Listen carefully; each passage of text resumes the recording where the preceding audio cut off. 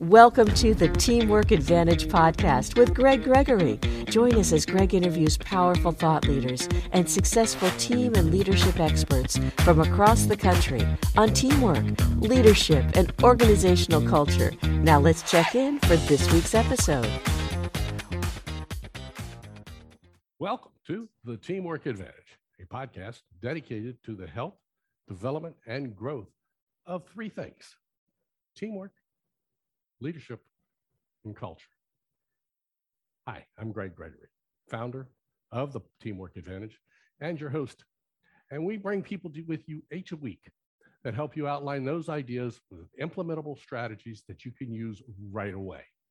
And today we're going to take it in a slightly different turn, but not necessarily. So we have with us today Eliz Green, and she's all about stress. Yeah, I said that right. She's all about stress. Some of you are probably going, what, huh?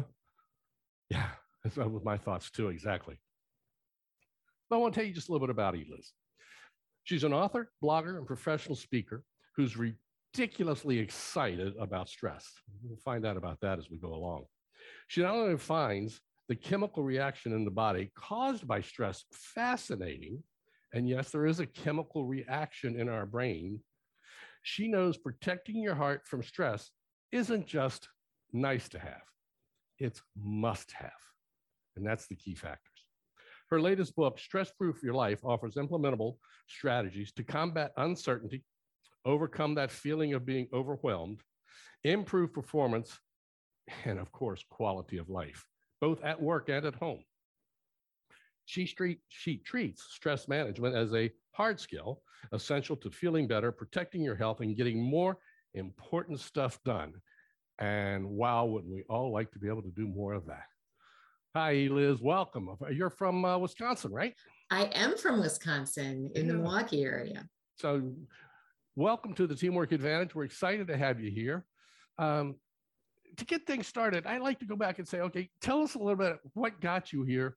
And was there a defining moment that got you excited about stress? Well, we'd have to go back in the Wayback Machine, back about 21 years and a few months to find me 7 months pregnant with twins. And I, at that time, was a dance teacher and a choreographer, happily married to my wonderful husband for 10 years. We'd been having struggles, having a family, but here, finally, we found out I was pregnant. Not only pregnant, it's twins. It had not been an easy pregnancy. And at that point, at 6 months, I went into the hospital on bed rest, was there for a month. And then on a fateful day, November 12th, 2000, I had a massive heart attack while I was there in the hospital. And you asked for a defining moment. That is a defining moment. Now, if you're listening to this on a podcast, you can't see Greg's face. There was a little bit of concern there. I'm well. My daughters are 21 years old. They are well. But it was this moment in time where there was clarity for me. I survived this massive heart attack. I was in the right place at the right time because I got great medical care right away. They were able to figure out what was going on, deliver the girls by C-section, and then perform open heart surgery. I had a triple bypass to fix what was wrong with my heart. So I came out of that with beautiful 2-month premature babies, a fairly substantial recovery to endure, and the knowledge that I had been given this gift of this weird story for a reason. And from that time on, I really felt compelled to share this wackadoodle story to inspire other people to pay attention to their health.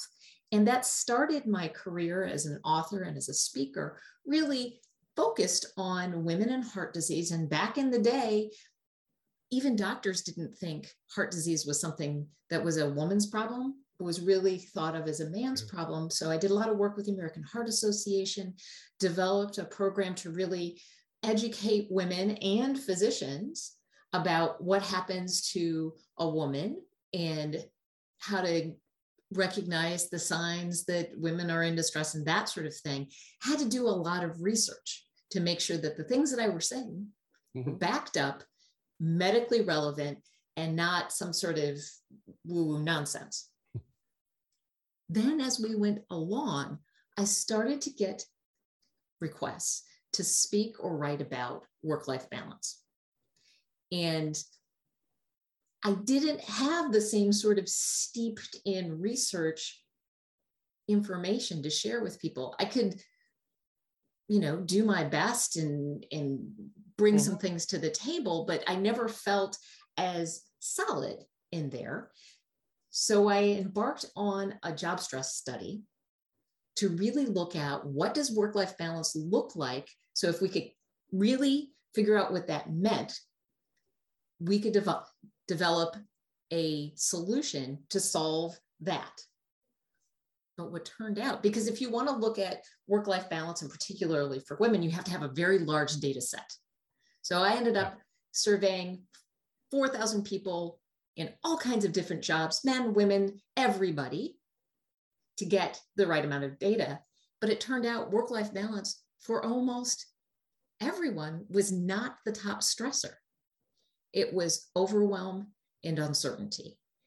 And that... Let me stop you for a second here. Yeah. Because it's being overwhelmed, or is it the feeling of being overwhelmed? It is things like the number of things that you need to do in a given period of time, or the pace at work, or the expectation of accuracy or productivity when your staffing is lower, or the other factors that impede you. It's that kind of overwhelm. Okay. So that's how we looked at it. And then uncertainty could be anything from, am I going to have my job tomorrow? Or, is this government decision going to impact what I'm doing right now? So all kinds of different things. And, not to mention, we've been in this weird world for 2 years. That's a lot of uncertainty. Well, exactly. And the stock market is exactly a perfect example there. When the pandemic hit, the stock market just tanked for weeks, not because of something happening, right? But it was the uncertainty of something happening. Exactly. So our bodies react a lot the same way, if I understand you correctly. Absolutely right. Anytime there's a stressor in our environment, our body reacts to it. It has this very natural chemical reaction, as you said when you're introducing me, that just happens. So let's pretend we're driving down the road on a highway and you're hanging out in the right lane because you're going to take not this exit, but the exit that's coming up next. And there's lots of traffic to your left. And all of a sudden you see somebody coming down the on-ramp and they're not paying attention and they're not going the right speed. And you're making your internal calculation that this is going to turn out to be a bad thing. And you look to your left and there's a big old semi right there and you can't get over. That's a stressor.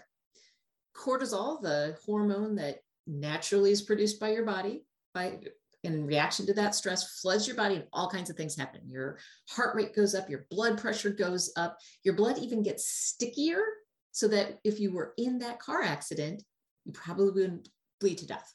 All good things. Your reaction time gets faster. You're hyper focused on the problem ahead of you. But then when that semi speeds up a little bit and you can get over and you avoid the accident, that cortisol level goes down, it releases out of your body, everything turns back to normal. And that's how it's supposed to go. It goes up when you need it, comes down when you don't. The problem is when we live our life at that sort of high alert all of the time because we're overwhelmed or we're dealing with a lot of uncertainty, that cortisol level never gets to come down. And that's when it impacts our heart health, our general health, and our ability to think creatively and critically. So I'm assuming that also then impacts sleep. Oh, yes, absolutely it does. When our cortisol is high, it is very difficult for us to get to sleep. So when you're laying there and mulling things over in your brain and you can't go to sleep, or you wake up and then you can't get back to sleep because you can't shut that off, that is cortisol being me. It's not good or bad. It's natural, but it can have some really difficult results. So that makes me think, and correct me if I'm wrong, but they always tell you, don't be playing around, with these little things right here before bedtime. I'm assuming that what that's doing is your brain is getting hyper-focused on something, whether it's Facebook, Twitter, social media, or just whatever. And you're just so hyper-focused that the cortisol levels are high, and you go to bed and you can't go to sleep. Absolutely true. And one of the things that is fascinating about our brains is whether or not we give our brain permission, it is constantly looking for problems to solve.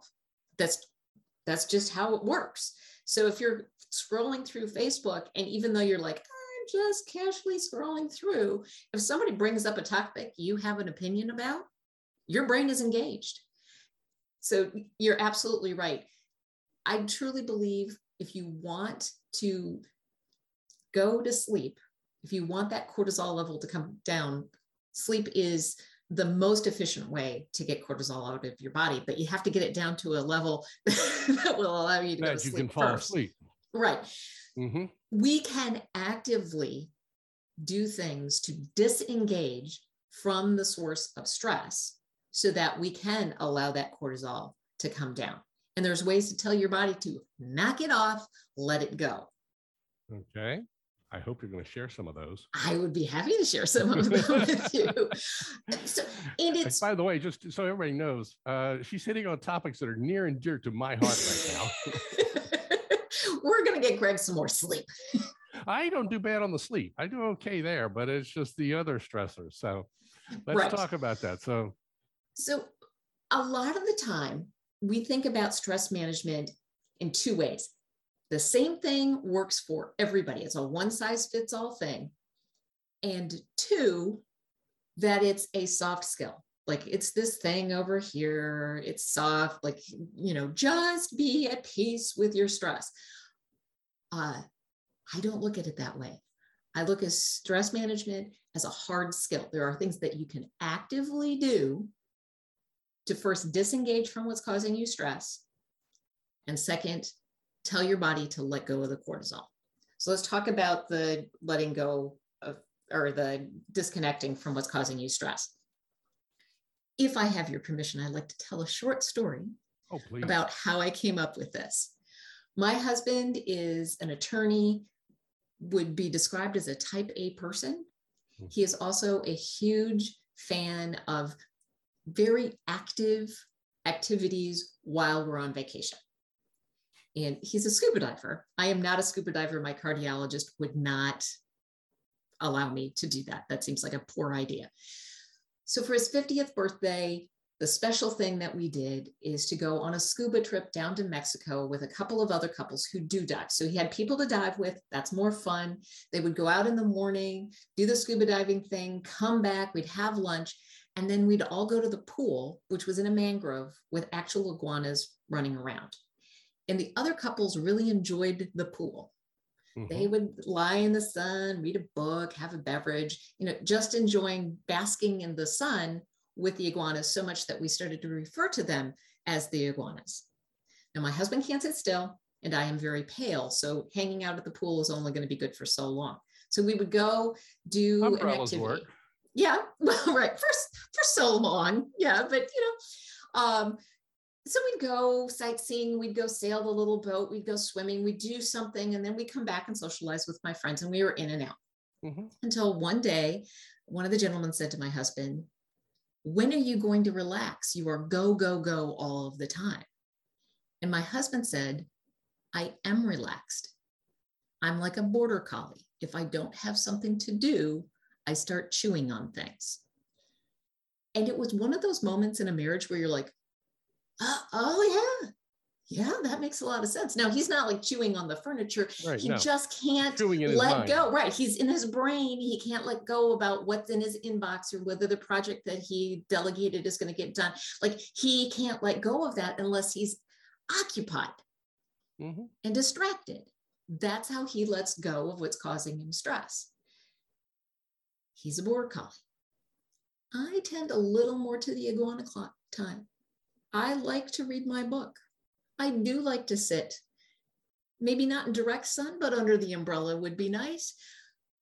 So it's really understanding what you need to disconnect and giving yourself permission to do those activities so you can disengage from what's causing you stress and allow your body to recover.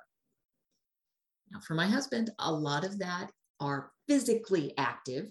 It doesn't necessarily have to be physically active. It could be mentally active.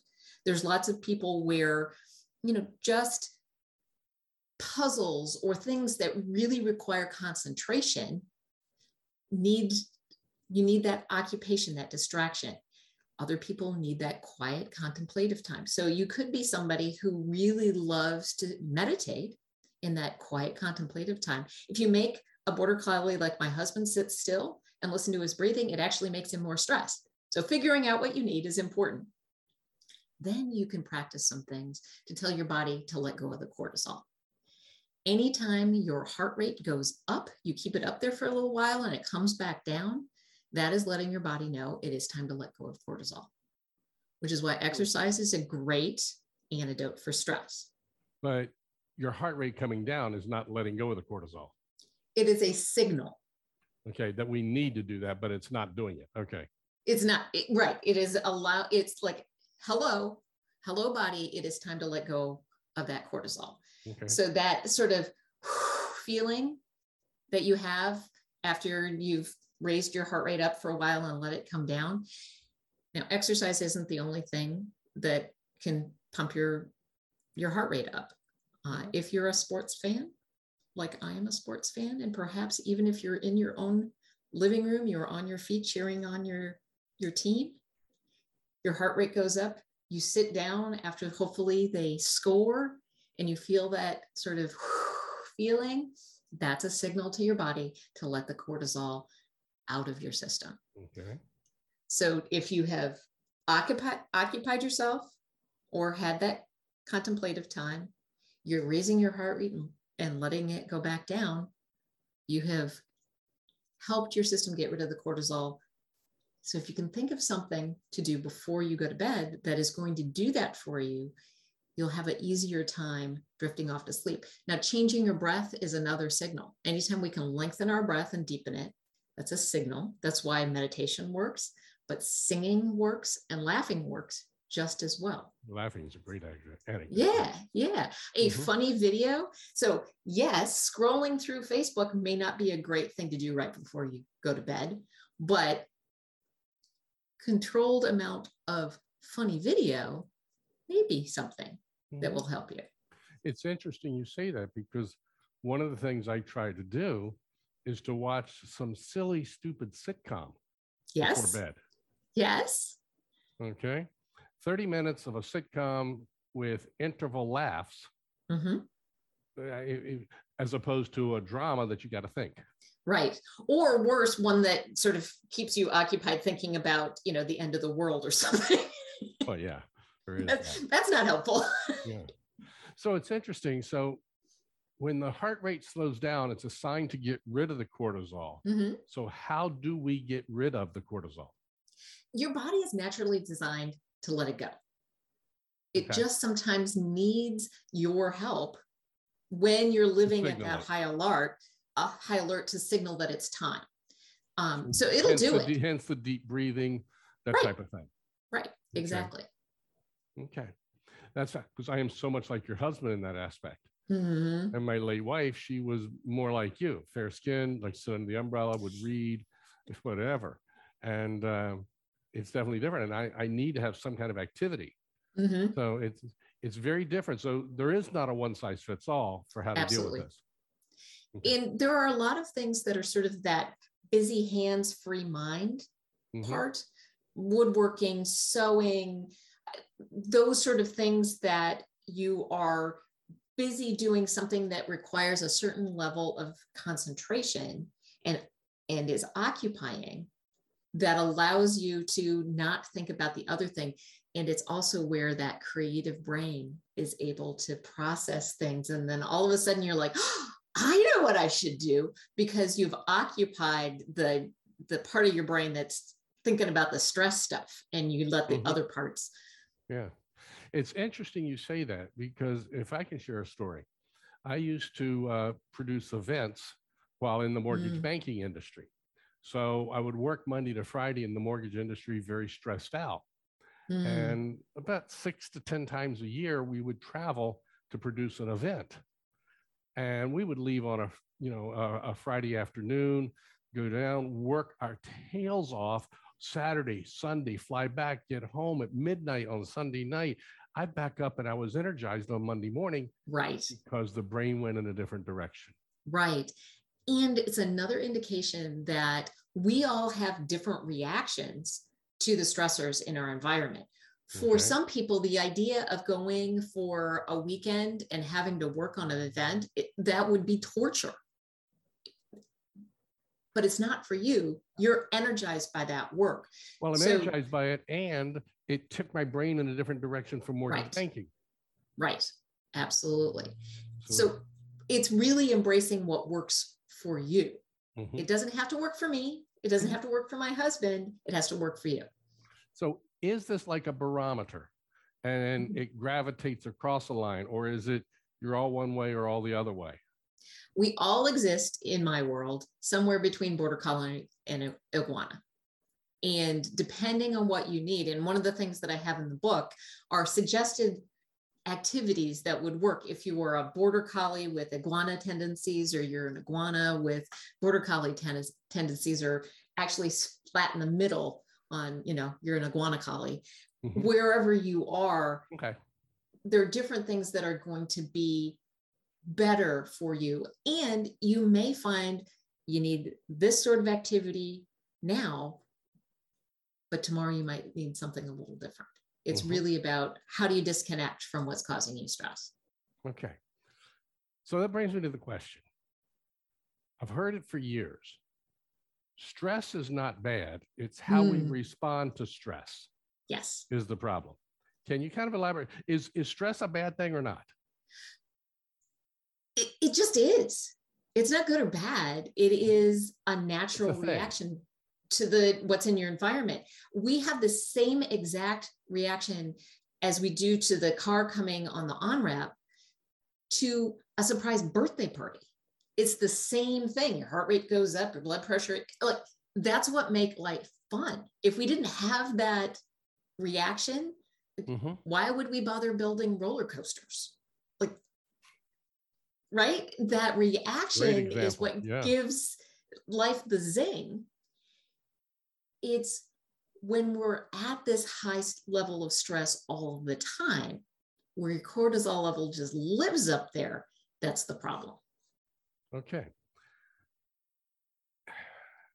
In this crazy pandemic world we're in, in the workplace, there's so many people that are getting kind of stressed out. They've got this, they're on a Zoom meeting until 2:00, and they got another meeting. It starts at 2:00, and they haven't buffered in, time in between. When they're on that, is there something that leaders can do, or is there something people can do at work to try and get through that? And again, I want to try to look about it from the leadership side. What can be done in the workplace in today's crazy world? I think there's two things that come to mind about that. Well, actually three. First, acknowledging that it's a problem. And sometimes just looking at the environment that you're in and saying, that is a lot, and there's a good reason I feel like I do, helps. Especially somebody else recognizing that you're doing the best you can in the environment you're in. So that's the first thing. The second thing is that oftentimes there are things as leaders that we don't know about what is going on in our workers' lives. And one of the things that I always find interesting is when I work with a company, I interview the leaders and we survey all of the employees to see what's causing stress in the environment. Oftentimes the leaders have come to me saying, we have this problem. We have a work-life balance problem. We have a morale problem. We have this. and the employees tell a different story. Yep. So the lack of that data and that concept, oftentimes leaders are trying to solve the wrong problem. And oftentimes there are opportunities to solve a problem so simply that would mean so much to the employees, but the leaders don't know about it because either they haven't asked the right question, or because of the culture, the employees aren't going to share that information, but they will with a third party, which is always interesting. So that matchup between what the leaders think is the problem and what the problem really is really exposes some opportunities. I was just talking to someone who said that they had identified a morale problem. They were trying to solve it with all kinds of different things, but then somebody finally did some third-party research, and it turned out that it was in a kitchen. They just needed new saute pans. That is an easy to solve problem. And one of the insights in the book that I got from interviewing hundreds of leaders is that really effective leaders solve problems so their people can do the best work. Part of it is getting the data about what really are the problems. And then the other piece is making a firm commitment to solving those problems. The leader that I profile on this in the book is from Ford Financial Bank, which is a regional bank here in the Midwest. They wanted to be the bank of choice in the region, so they knew they had to be the employer of choice in the region. One of the things they recognized is that a lot of their people were one bad thing happening away from financial distress, right? $4,000 to fix your car or a medical bill was going to put them in serious financial distress. They're a bank. They figured out how to build the Ford Fund. They match what the employees put into it. And there is a process that if you get the $4,000 medical bill that you can't pay, you can apply for a grant and have it paid. There is a level of comfort knowing my employer has my back. Yep. That goes a long way to making employees feel seen and valued. And when employees feel seen and valued and connected to the mission of the organization, they will walk through fire. So let's take this a slightly different way. There are some people who are working and their bosses are the main stress problem. And that's putting it mildly. They're not giving them breaks. They're not doing things. Work hard. Keep going. And there's in parts of the country, this is just a mentality mindset, and they're pushing people so hard that people are stressing out. So what, besides just up and leaving, because let's face it, jobs are hard right now, and there are the great resignation, or as we talked the other week in a podcast, the great reshuffle is going on. But when you stop to think, what can a person do if they feel that they're being so pushed and stressed because of work? Yeah, that is tough, because there are a lot of people who are not in the position to leave, or they feel so committed. I have been in this, so committed to the organization or to the clients that they serve that they are not willing to leave the position because they feel that's important. So they get constantly pushed down by somebody who is not recognizing their efforts. You're right, it causes a significant amount of stress. And one of the things that I talk about in the book is really reevaluating the benefit of that experience, because we can absolutely narrow our perception of our job to the numbers on a check and the benefits described in our annual report. But there are more than just those benefits to the job. There's lots of ancillary and really important benefits. For example, if you really enjoy the people that you work with. Maybe your boss stinks, but you love your team. That's a benefit. There is a camaraderie and a joy in working together as a team, even if your boss stinks. Remembering that you really love your team increases. I'm not going to say it's going to make it all rosy, but it helps.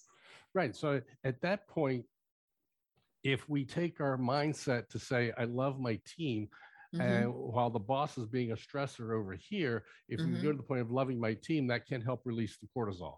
Right. It is reframing. We all do a cost benefit analysis. Yep. In our brain all the time. Like, is this worth my time and effort? Yep. Right. Exactly. So when you're looking at it and you're like, my boss stinks, my job sucks, this isn't worth my time. If you can bring that cost down a little bit and the benefit up by saying, I love the people that I work with. They're some of my favorite people in the world. I love the work that I do. Sometimes that is fulfilling in itself. I'm excited about this project. I really value being able to help my clients do X, Y, or Z. Really delving into those benefits and even what those numbers on the paycheck allow you to have in your life. Focusing on those benefits evens it out a little bit and it becomes less stressful. I am not saying it's going to make it the best workplace in the world. It's more palatable. Right, exactly. And then you practice those getting, disconnecting from that stressor when your boss isn't present. Exactly. Now, companies, I'm sure because you've been in the field for so long, a lot of places they're going to bring in somebody and we're going to do a stress management program, or we'll have a stress management workshop. Or something of that nature. We know that stress is a problem. We're having to do more with less. So the companies realize that people are stressed. Right. Why do most of them fail? Most of them fail because they don't have the data. They're not solving the right problem. They're checking a box like, ooh, we know our people are stressed. Check. We did a stress management problem or project. Cool. But unless you are actually addressing what is causing stress in the environment, it's just an hour that you spent, hopefully well entertained. And maybe you walked away with something, but it's not going to solve the problem. No. It's like when a child comes home and has a fever, you give them a Tylenol or something to take care of the fever, but that's not taking care of the problem. Right. Right. Do they actually need antibiotics? If you need antibiotics, the Tylenol doesn't do a darn thing. Right. Right. And that's kind of key that we start to recognize that. So are there questions that our listeners can take right now in a leadership role? Are there questions that they can start asking people, 3, 4, 5 questions that can help them find those problems? So I'm always happy to work with somebody to develop a survey on what's causing stress in the environment. The thing that I will say is I have to jump through hoops quite a bit to convince people often that this survey is anonymous because they don't want to be able to make a comment or say, well, my boss is my top stressor, if they think that comment is going to get back and be pointed at them. Oh, yeah. Yeah. Anonymity is absolutely essential. Yeah. And getting them to believe it is a challenge. Right. So the third party, if you really want to know what's going on in your organization, get a third party to find out. That would be my advice. Okay. But if you just are doing a check-in, asking people about it, even if it's just, how are we doing? On a typical week, how often are you stressed? Are you hardly ever stressed? Some of the time, most of the time, all the time? Just getting a gauge is helpful. Okay. Asking questions like open-ended. I'm a big fan of an open-ended question. If this company could solve one thing at work to make your job easier, what would it be? Okay. Who knows? Sometimes it's saute pans or making sure there's toilet paper in the bathroom when you actually get to take a break. Whatever it is, there may be something that is just bugging people that you don't know about that you could solve in a snap. Yeah. And is that a question you would ask globally to everybody on a team? Or would that be something you might ask in a one-on-one or possibly both ways? I would do it both ways. Okay. I think that sort of anonymous feedback is sometimes helpful because it'll allow people to be more honest about it. If Bob's there in the survey, what could we do? Fire Susan. Yeah, you don't want to do that. Probably not going to say fire Susan in the meeting. Yeah. Yeah. And that's key. So give us a few things that, let's take it from the senior level office. Okay. And then let's talk about it in more of a mid-level area that leaders can do, because to help relieve the stress, to help people perform well under stress. So there are certain things that executives can do, and there's certain things that managers can do and frontline people can do. So do you have something there? I do. And as basic as it sounds, it's very, very important. People like to be told that they are doing a good job. And as simple as it sounds, we don't do it enough. Mm-hmm. And we wait until, a project is all the way to completion before we say, hey, good job on that. We don't celebrate the effort along the way.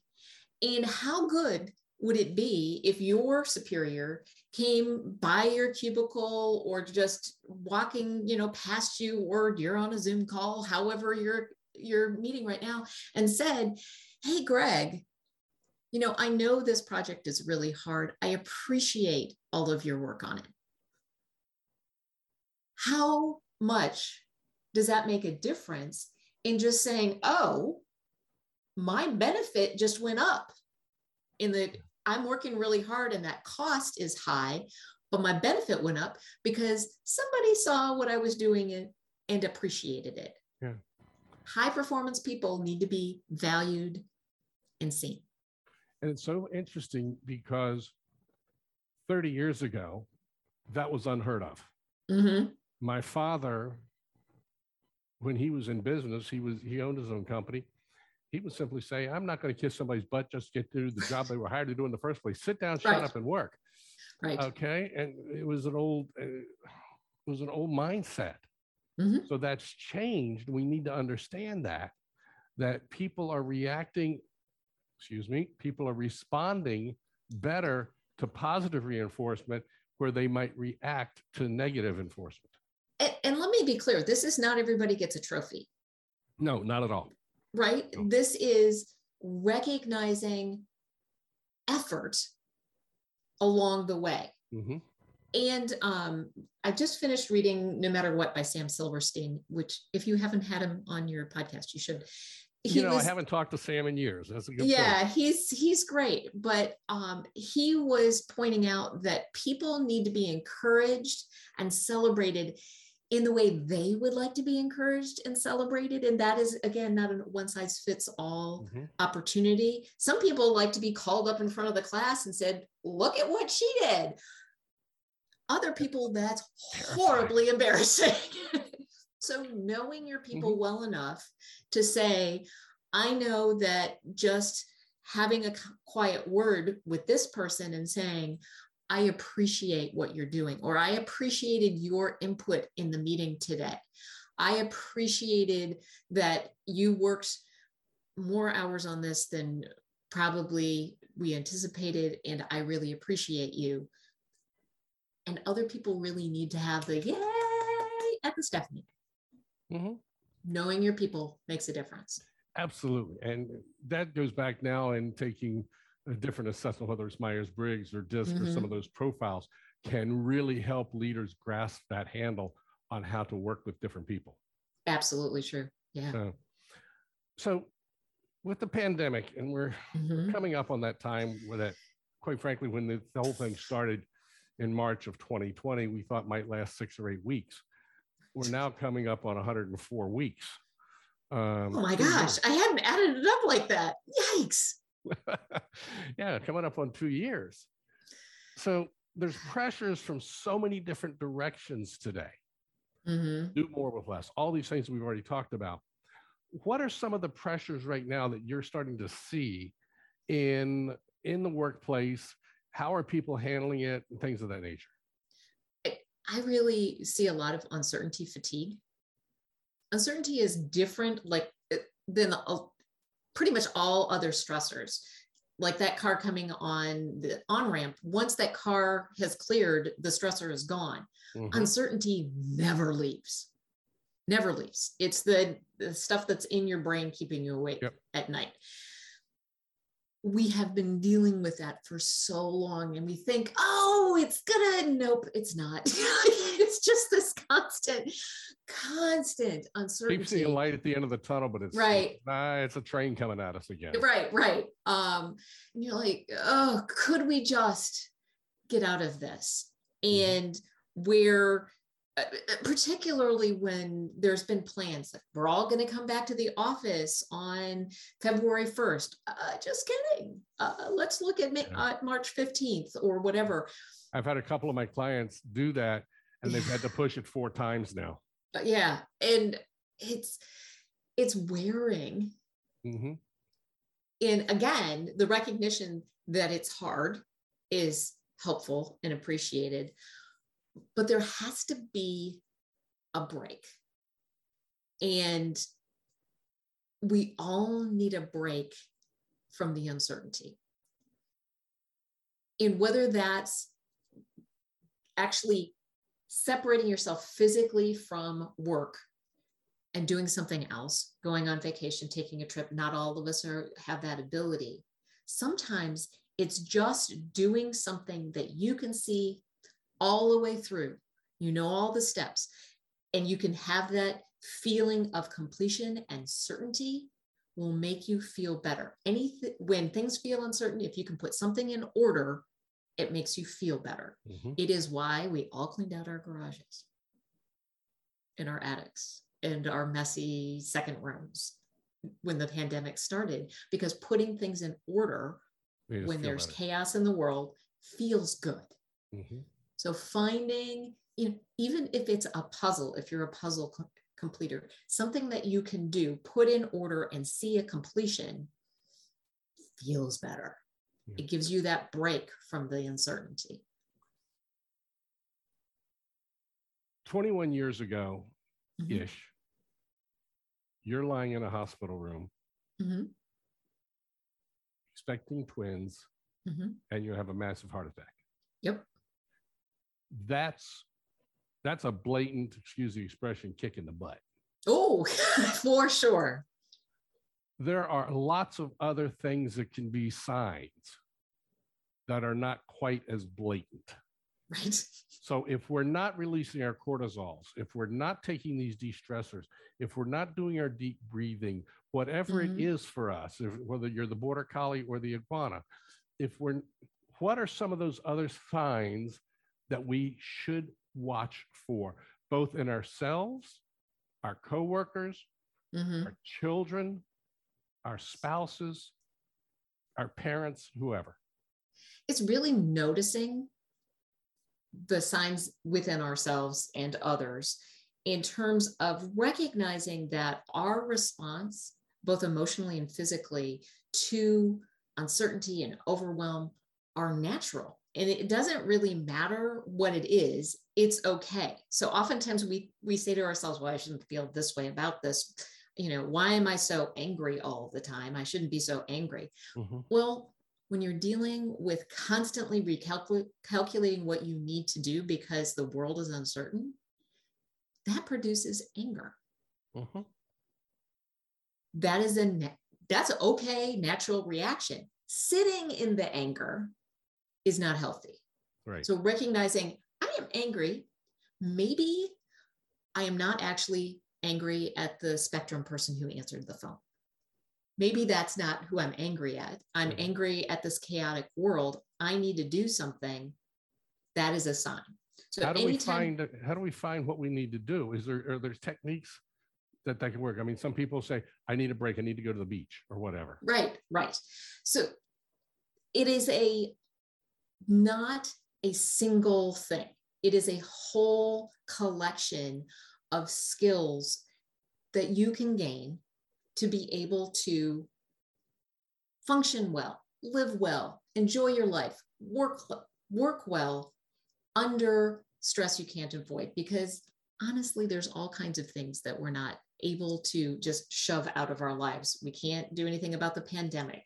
We often have a boss we can't control. Whatever it is, those are stressors that we have no control over. We need to find ways to keep them from causing us emotional and physical harm. Mm-hmm.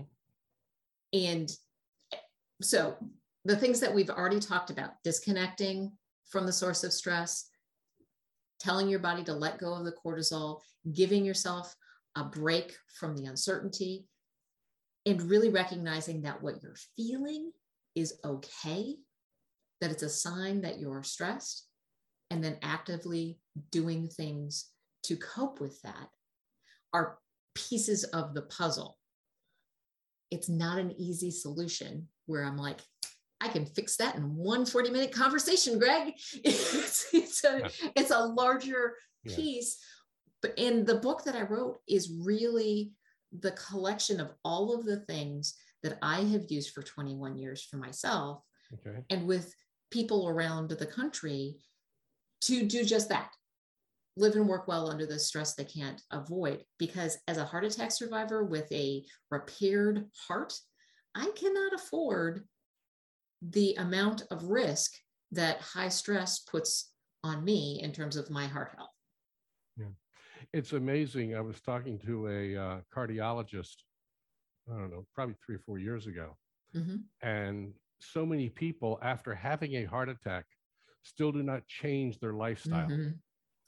And that's just scary at that point. So they're just continuing to have the cortisols and all the stressors build back up in them. So that's something I know from my own experience, that we very rarely make any sort of change based on information. So I was 35 when I had a heart attack. You would have thought that would have turned me into the biggest workout queen in the world, because I was told that I needed to do 20 minutes of cardiovascular exercise every day to make everything heal and make sure that I was okay.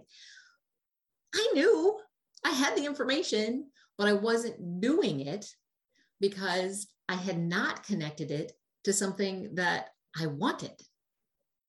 And it wasn't until my husband sat me down and called me out for not doing the work that I really recognized that it wasn't about getting on the stupid bike and doing 20 minutes.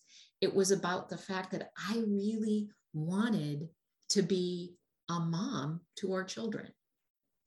Yeah. And I wasn't going to get that opportunity if I didn't do the work to make sure that I was healthy enough to be there. So I'm going to go ahead and use one of my quotes. All right. You had the knowledge of what you needed to do. You had not applied it. I had not applied it, and I had not figured out how to connect it to something I wanted so that I was willing to do it. So my quote is, knowledge is not power without application. Yeah, absolutely. And so we've got to start applying what we know. We could go on for another hour here. There's no doubt about that. I mean, I've sat through people over the years, and we talked beforehand about Zig Ziglar. And, Zig was just a master at getting people to move in certain directions and understanding the strength of that and how he motivated people. And he actually did a study one time where people came in at the end of a day and they took the blood samples and measured the cortisol levels and all the units. 3 hours after his seminar, they were stronger and better 3 hours later at the end of the day, because they were putting the right information into their brain.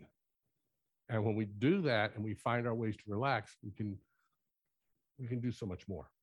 So absolutely. Your name of your book again is? Stress Proof Your Life. And that can be picked up, I'm assuming, on Amazon or millions absolutely. of other places. Okay. Eliz, it's been a pleasure to have you on board here. I'd love to bring you back again and have another chat down the road. Guys, and people want to reach out to you. What's the best way for them to find you? You could find me at my website. It has a lot of E's. It's my name, Eliz Green, ELIZ GREENE, as I said, lots of E's.com. You're as bad as I am with the G's. Right. I feel you. We're kindred spirits here. Absolutely. So it's been a privilege to have you on board with the Teamwork Advantage. And folks, again, reach out to Eliz. She's got ideas that can probably help you individually, and if nothing else, maybe get your teams on the right track so that the teams are more productive, the leadership is better, and your culture is improved. So thanks again, Eliz, for joining us here. You know, folks, once a week with the Teamwork Advantage, you get ideas that you can use immediately. And whether you are a border collie or an iguana, Liz has talked today about things that you can absolutely do to improve your life, improve your health, to get along and become more productive. Until next week, remember, having a good day is just being average. When you listen to the Teamwork Advantage, we know you're not average. So go make today excellent and exceptional. Take care. Bye-bye. This has been the Teamwork Advantage with Greg Gregory. To learn more about how Greg can help your organization develop a powerful winning culture, visit teamsrock.com. That's TEAMSROCK.com. Be sure to join Greg next week when he interviews another exciting and powerful thought leader on the Teamwork Advantage. Until then, as Greg says, make sure you have a great week, because a good week is just being average.